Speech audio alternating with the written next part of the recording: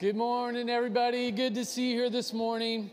We are, each summer we spend our summer months reading from the Hebrew Bible or the Old Testament.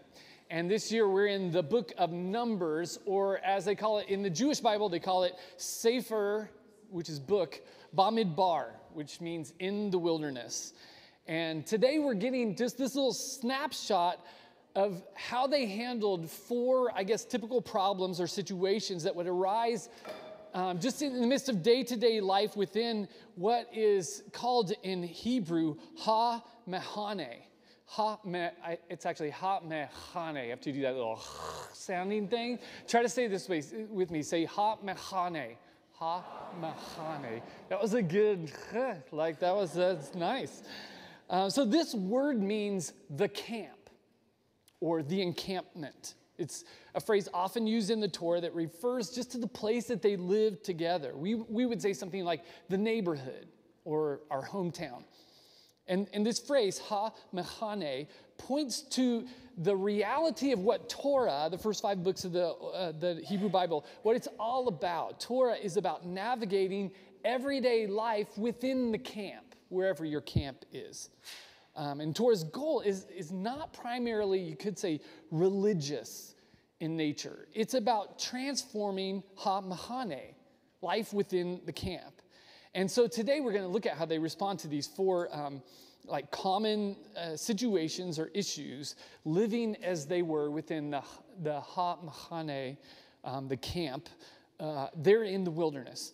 And all of this is going to seem pretty strange because these are ancient people with very different cultural attitudes and practices than us. So we have to try to just kind of take them on their own terms and not judge these practices by today's standards. Although I must admit, a certain amount of this is going to be unavoidable today because what we're talking through is weird. It's going to be weird.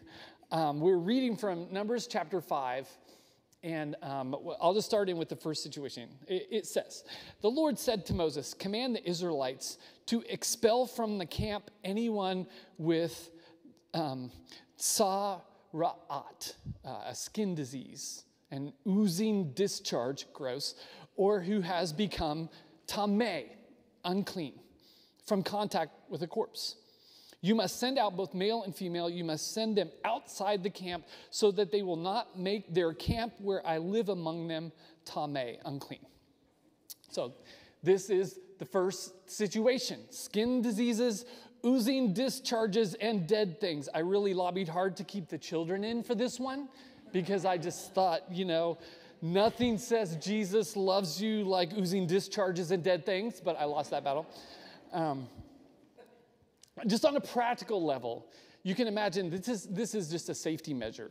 Many infectious diseases present with a rash, and you never really knew. Is this just like a skin rash or something more serious? So to be safe, they had people move outside the camp, and God promises to be with them there. So that's this on a practical level. But this little chestnut exists on a symbolic level as well. So what's going on here seems to be that God had chosen this family, these people, pulled them aside from the empires of the world to sort of hammer out God's image into the people, who would become for Yahweh a kingdom of priests, mediating the presence of God to the rest of the world, so that through them, the rest of the world could come to know the God who is. And so sometimes, seemingly insignificant things are symbolically sort of blown out of proportion to make a point, to teach a lesson of some kind. And here, part of what God seems to be trying to help them to learn was how to distinguish between the things in the camp, the things that make for life, and the things that make for death. And so God introduces to them in this passage, again, reintroduces, because it's there in Leviticus 2, these two ideas. The first is tamim. Anybody remember this word tamim from Leviticus? Does it ring a bell? Okay, so tamim means unblemished, but sort of in an ordinary sense. It just means with this thing that's tamim, nothing's wrong with it.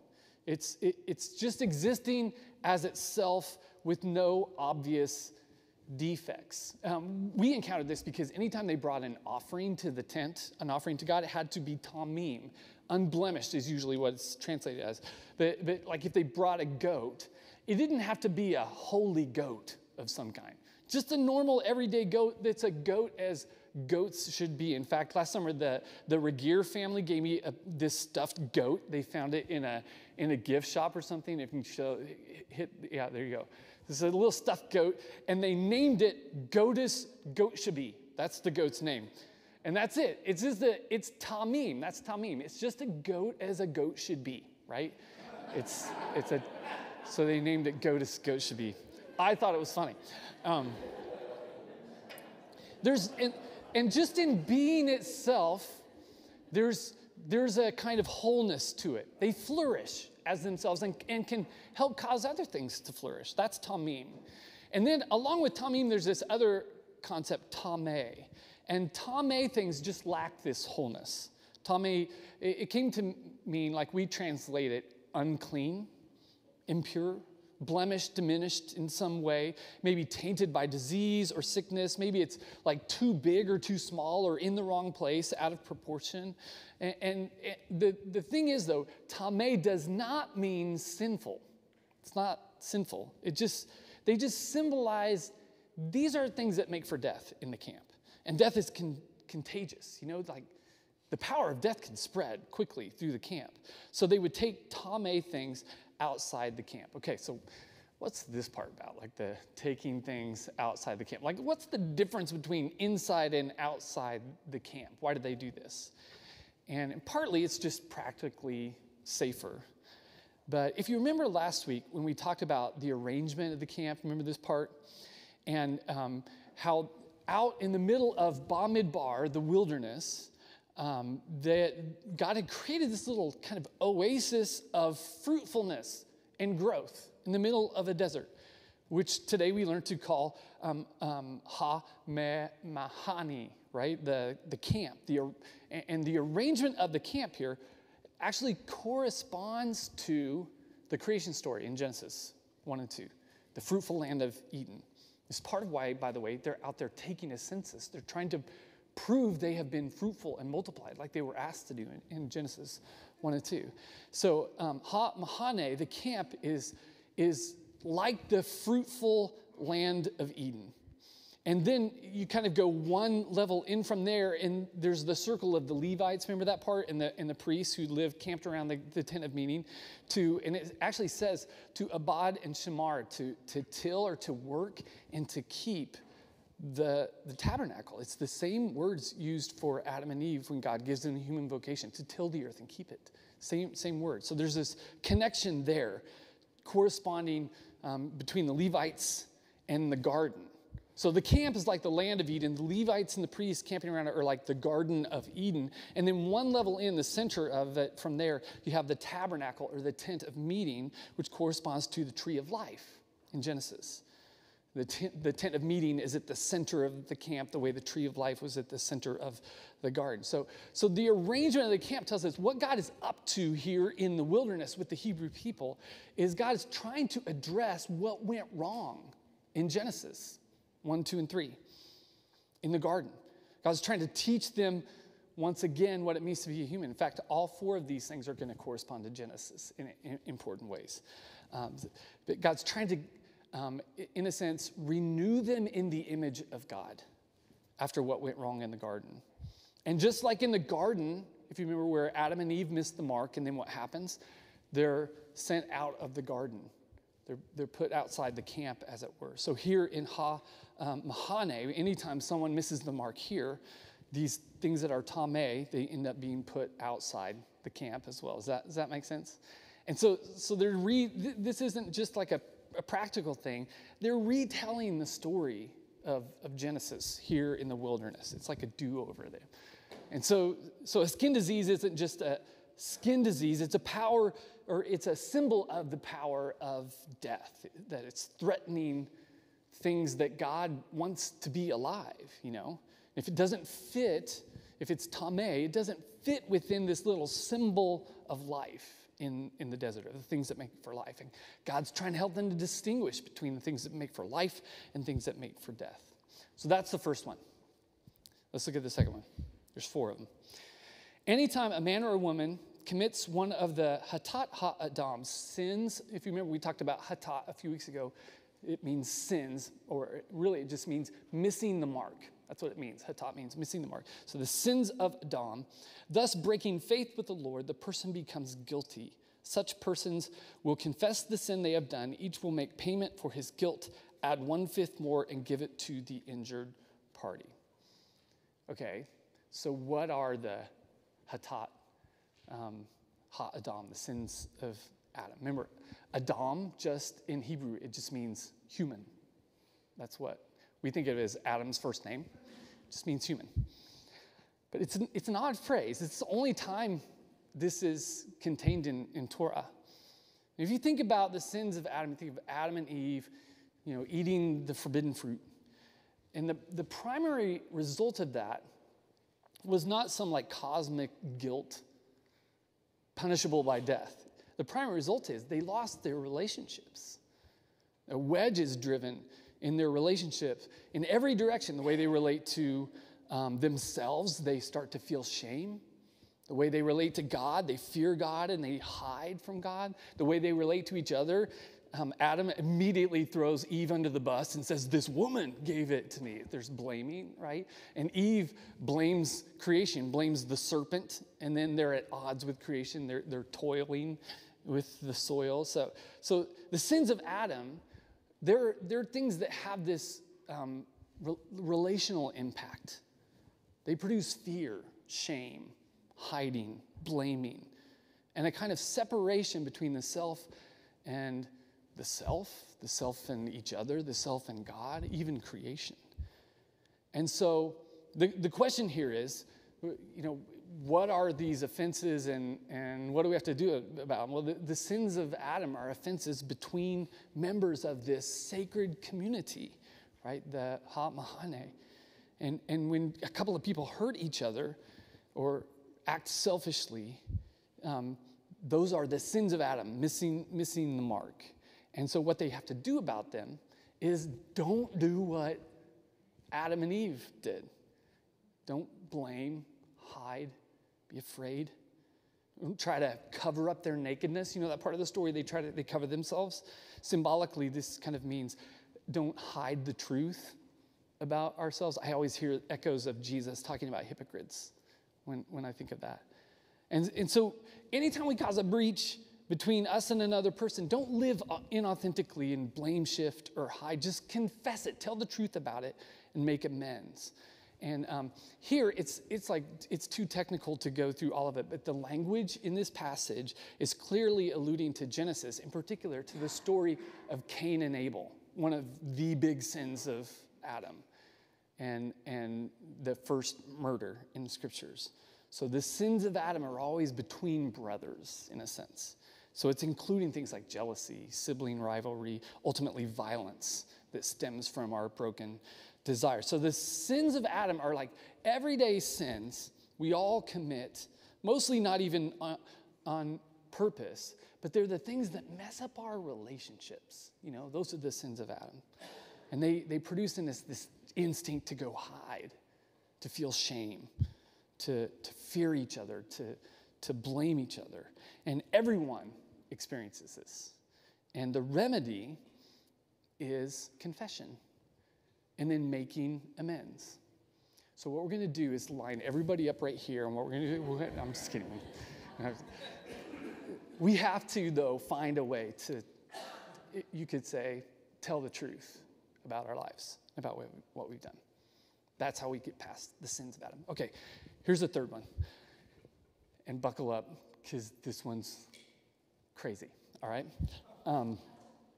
A man may suspect that his wife has had an affair and has broken faith with him, that a man has had intercourse with her unknown to her husband, and that she has become tameh, unclean, defiled, even though there are no witnesses and she isn't caught. If jealousy overcomes him and he is jealous of his wife who has defiled herself, or if jealousy overcomes him and he is jealous of his wife who hasn't defiled herself, then the man will bring his wife to the priest. So if some guy suspects his wife has been unfaithful, most likely because she has become pregnant, that's inferred here, because they're going to address that in a minute, he can bring her to the priest. And what they do is, for lack of a better term, they do an adultery test on her. We're not going to read the whole passage because it's actually really long. But this is basically how the adultery test will go. And let me say up front, this is messed up. And we ought not to treat women this way, but this was a long time ago. First, you bring her to the tabernacle with an offering, a guilt offering, a korban, a grain offering. Then you put holy water in an earthen jar, and you take dust from the floor of the tabernacle and mix it into the water. And then she is to let down her hair and stand before the Lord and swear an oath that if she didn't sleep with another man, she'll be immune to what's about to happen. And if she did, then she will be cursed by what's about to happen and will have a miscarriage. And she must agree to this. She must say, amen, amen. Then the priest will write this on a scrap of paper and dissolve the ink into the water. So now there's dust from the floor and ink in the water, and the woman must drink the water. And then the priests burn the offering, and everybody goes home. And they wait to see what happens. If she's telling the truth, then she'll carry the baby to term. And if she's not telling the truth, she will miscarry. And presumably, then her womb would be cursed. She'll be barren. So, the word of the Lord, thanks be to God, right? So on its face, this is really messed up for like a bunch of different reasons. Like, first of all, where's the test for the men? I don't see one of those in here. And let's just say, historically speaking, if there's some, funny business going on, I'm not sure I'd start with the women, in asking questions. But that's just me. Obviously, there's a long list of reasons why this is problematic. It actually seems like something a tribal shaman would do, making this potion to divine the truth. And so as a ritual practice, it's obviously twisted and, radically chauvinistic, treating women as a suspect class and without power. But I want to suggest that there might be more going on in this text. I really do think there is, more than meets the eye. And perhaps it isn't just about an unfaithful wife or a jealous husband, but rather is about the role that fidelity plays in the life of the people of God here at this infant stage in their life. In fact, I read a lot about this because I didn't think I would ever preach a sermon on this passage, obviously. But most of the rabbis I read and commentators say this is really not about particular cases of infidelity. This is really in this position as a symbol of the infidelity of the Israelite people at this time who keep begging to go back to Egypt and trust the gods of Pharaoh. So it's a narrative device, they say, that according to most of the Hebrew scholars I read, it's teaching them that only lives which are rooted in fidelity can serve as the foundation for this new people that's being forged out here in the wilderness, this new humanity that will hew closer to God's intention. So it's like a warning about infidelity for this whole generation who keeps longing to go back to Egypt and trust the gods of Pharaoh. So, and symbolically, what's communicated is this idea that infidelity itself is a kind of curse. And you can't image a God whose character is fidelity unless you can embody fidelity in your common life. And if you can't practice fidelity, your life is kind of cursed. Infidelity is one of those things that makes for death. So it's not even really about particular situations. It's about Israel and the virtues that need to define them as a people if they're going to be a kingdom of priests. And I wish I could get into the particulars, but it's super involved. I'm not even sure I totally understand it. I was tracking it, but it would take forever. But the part of the reason the rabbis believe this is this ongoing connection to the book of Genesis. from this story. And this story is retelling Genesis 1 through 9 in certain ways.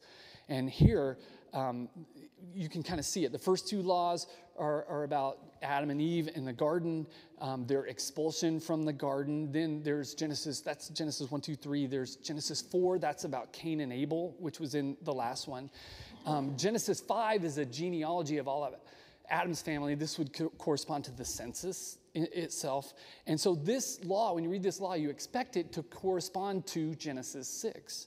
And in fact, in the language, the vocabulary in Hebrew, it does. The words, the sequence, they're all very similar. So when you look at Genesis 6, it's going to help you understand what's happening here in the adultery test. Well, Genesis 6 is where, you know that equally weird story where the sons of Elohim, the sons of the Lord, come to earth and have sex with human women and then give birth to these babies who are half God, half man. Remember that strange thing? These two strange things are connected in the text. And these guys who end up being half God, these children are half God, half human, the Nephilim is what they're called. They turn out to be these, violent warlords. And so this passage about the adultery test just echoes that story in Genesis 6. And one of those guys is it's the other tribe, the Gibberim or whatever, I can't remember what they're called, but this is a guy named Nimrod, which is what we used to call each other in middle school. And he turns out to be the founder of Babylon. You know, Egypt and Babylon, their origin stories are that their nations were started by half gods, half men. And so part of what that story in Genesis is doing is saying, this is not good. Like, this is also not where I'm starting the new humanity that will bear my image with half God, half men. That's been, in fact, horrible for life in the camp. These are violent warriors. They turn everything into blood sport.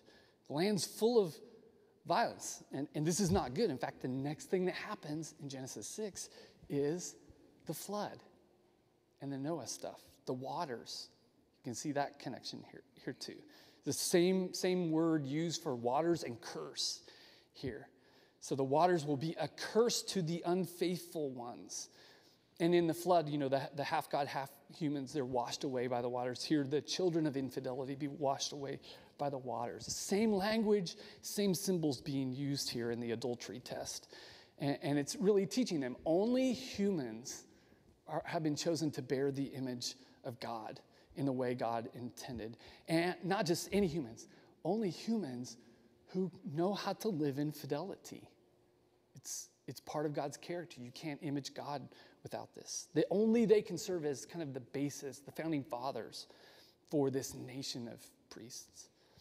And so this strange fidelity test, it corresponds to that flood narrative where the waters are seen the same way as a curse, and they're pointing toward the necessity of fidelity. Okay, now the last one. This is the making of the Nazirite vow that we read earlier. So when a man or woman makes the vow of a Nazir so that they want to hizir themselves to Hashem, to the Lord. Nazir just means separate oneself out. Hizir means to select out and then dedicate to something else. So this is a vow any Israelite man or woman, it mentions both, can make to dedicate themselves to Yahweh and take on the life of the Nazir, the set-apart ones. And Nazir, the root word, NZR, it's important because it's the same as the Nezer, if you remember the high priest, when they go into the temple, they wear this golden plaque or plaque on a crown. And it is called the Nezer, same root word. And what it says on that plaque is, I belong to Yahweh.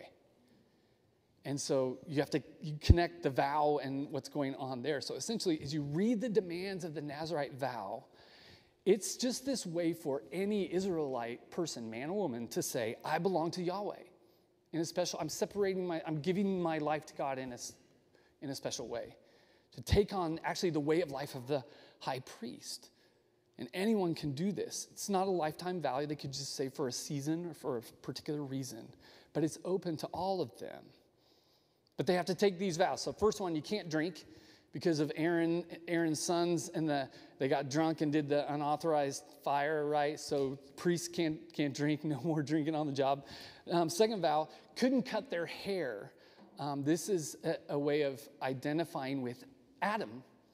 Kind of, it's going back to the wild, being undomesticated. No razor could touch their head. Their hair will go long like primal humans.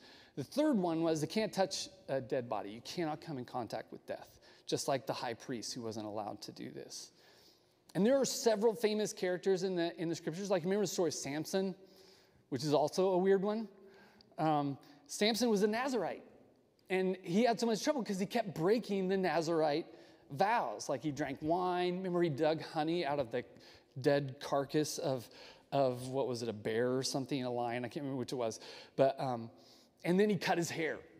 Not allowed to do this. He's the whole story revolves around him breaking his Nazirite vows. In the New Testament, John the Baptist was a Nazirite.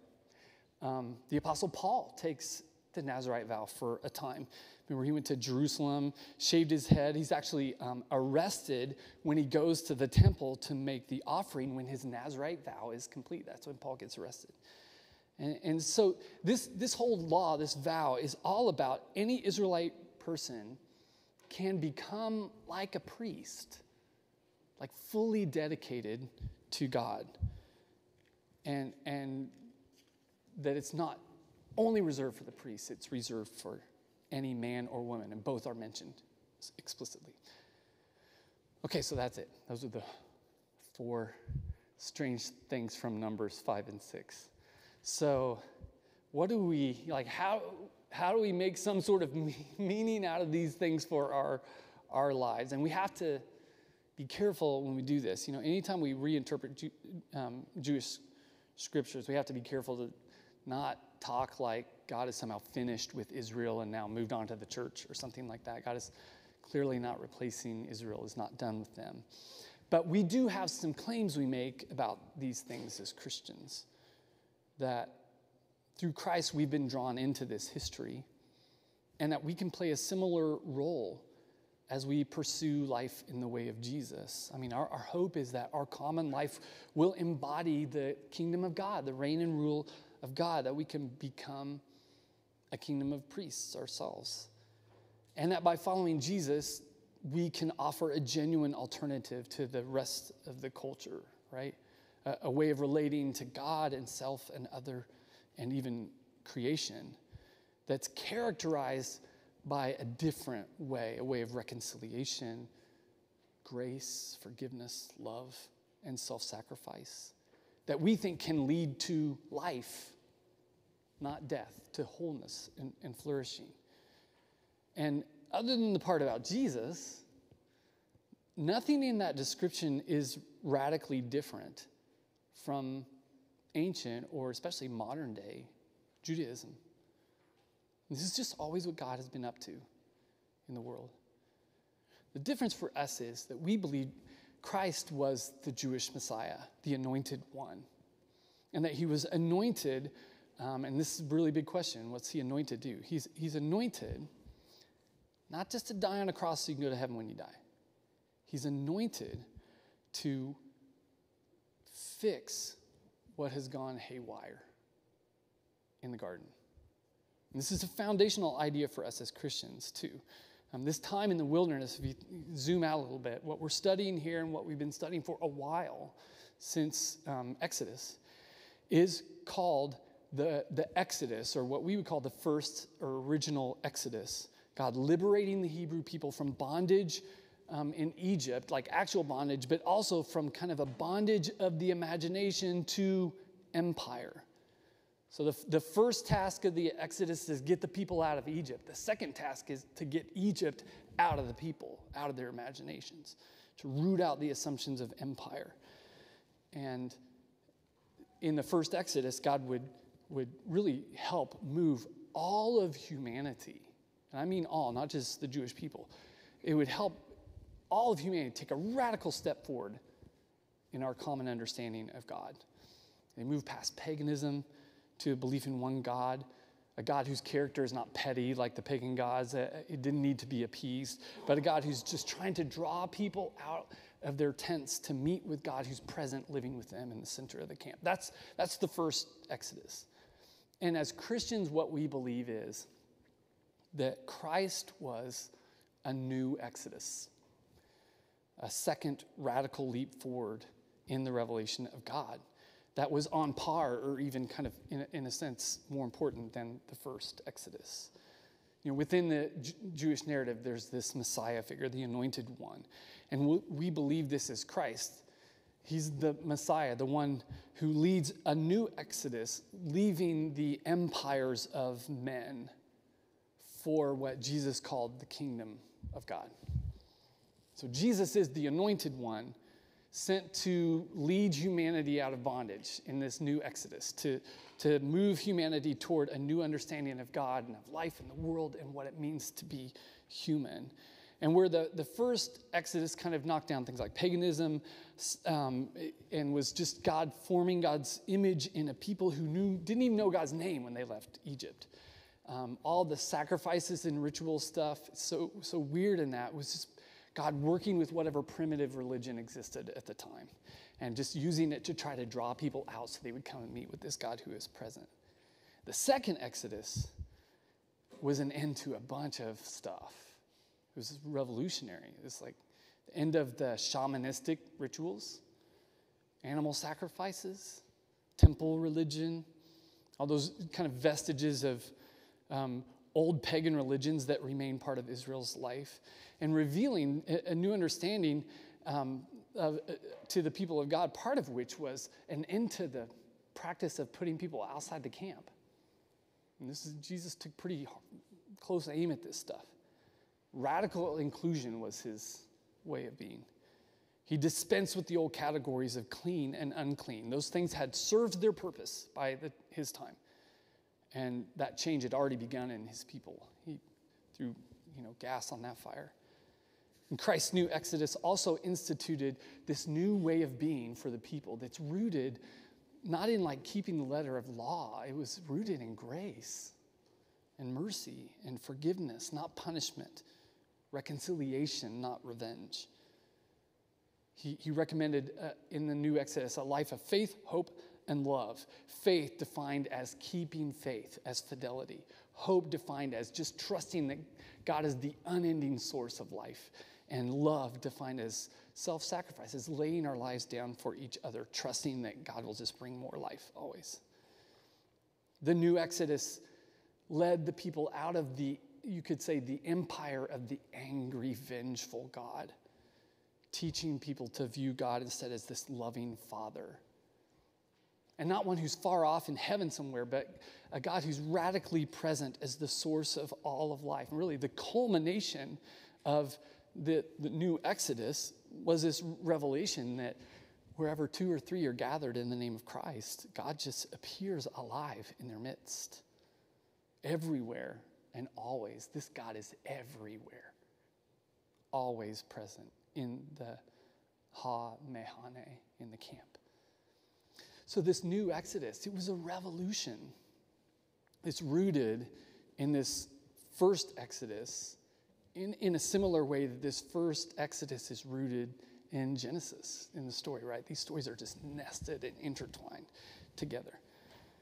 This new revelation, though, is about this Father who's always with us, who loves us, who's creating us, recreating us over and over, sustaining us, who is the source of life, the source of meaning, a God who actually unites all of humanity as one family, and a God who was leading humanity out of bondage to the empires of the world and bondage to this idea of a far-off, angry God, and replacing it with God in human image, Christ, who was a brother with us and who is somehow alive in us and making all things new in the world.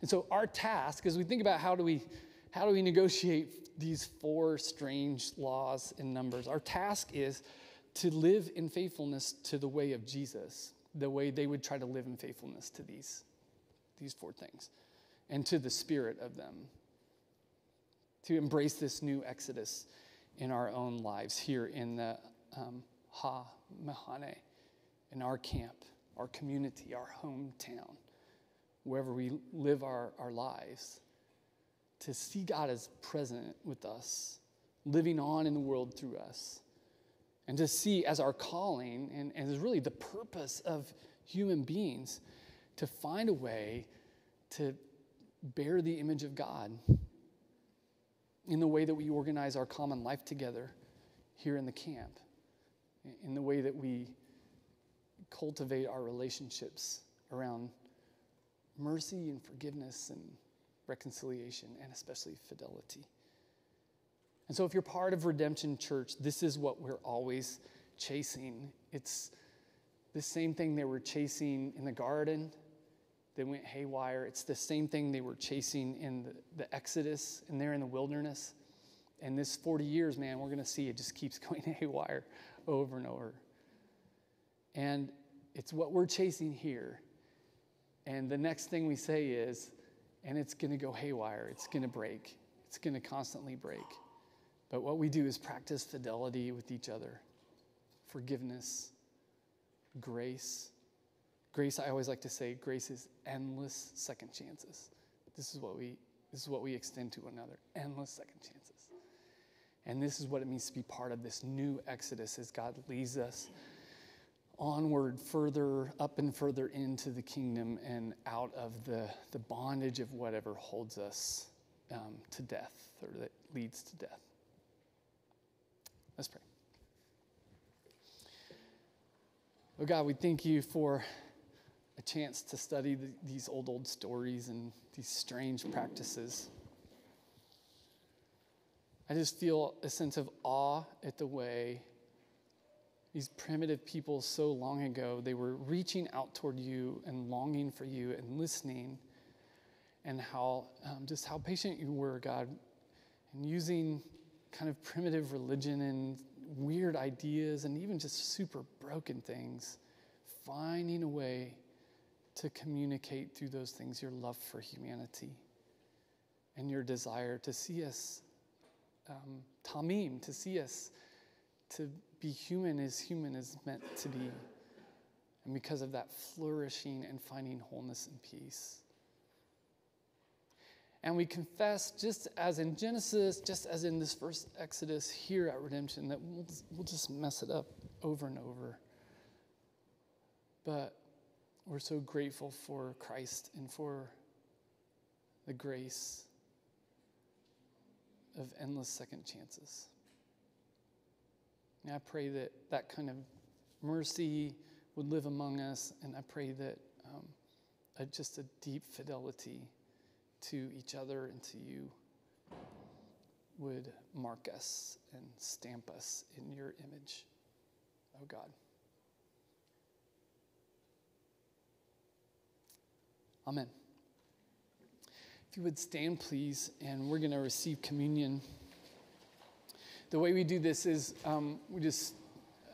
we'll be released row by row by the ushers, and you'll be offered a plate of bread and a cup. You can just take a piece of the bread and dip it in the cup and receive it. And as you do, they'll say, "Remember the body and blood of Christ." And you can respond by saying, "I will remember," or however you feel comfortable. The reason that we do this is that on the night when Christ was betrayed, he was with his disciples, and he took a loaf of bread and a cup, and he had them all share from the same loaf, the same cup. And he said, this is symbolic. This is a symbolic thing you're doing. The bread is like my body. The cup is like my blood or my life. And what I want you to do symbolically when you gather is receive my life into your life. Like, let me live inside you. Be made out of the stuff I'm made out of. Be my hands and feet in this world. And he said, every time you gather, do this symbolic meal to show that you're part of one family and that your task is to be the hands and feet of Christ in the world. And so that's why we receive communion every week, just in obedience to this. And it's also why we don't put strings attached to it. Anybody who calls on the name of Jesus can join us at the table. And we're grateful to have you. And before we do this, let's pray a blessing on the table. Oh God, we do ask you to bless this bread and this cup. May it be to us a means of your grace and a spiritual food and drink. And as we receive it into our bodies, may we receive you once again. Come and live inside us. Make us new from the inside out. And then send us out into the world to be salt and light. And let the world feast on us and taste and see your goodness. All to the glory of Jesus Christ, our risen Savior, who lives and reigns with you in the Holy Spirit, one God, now and forevermore. Amen. Will you come?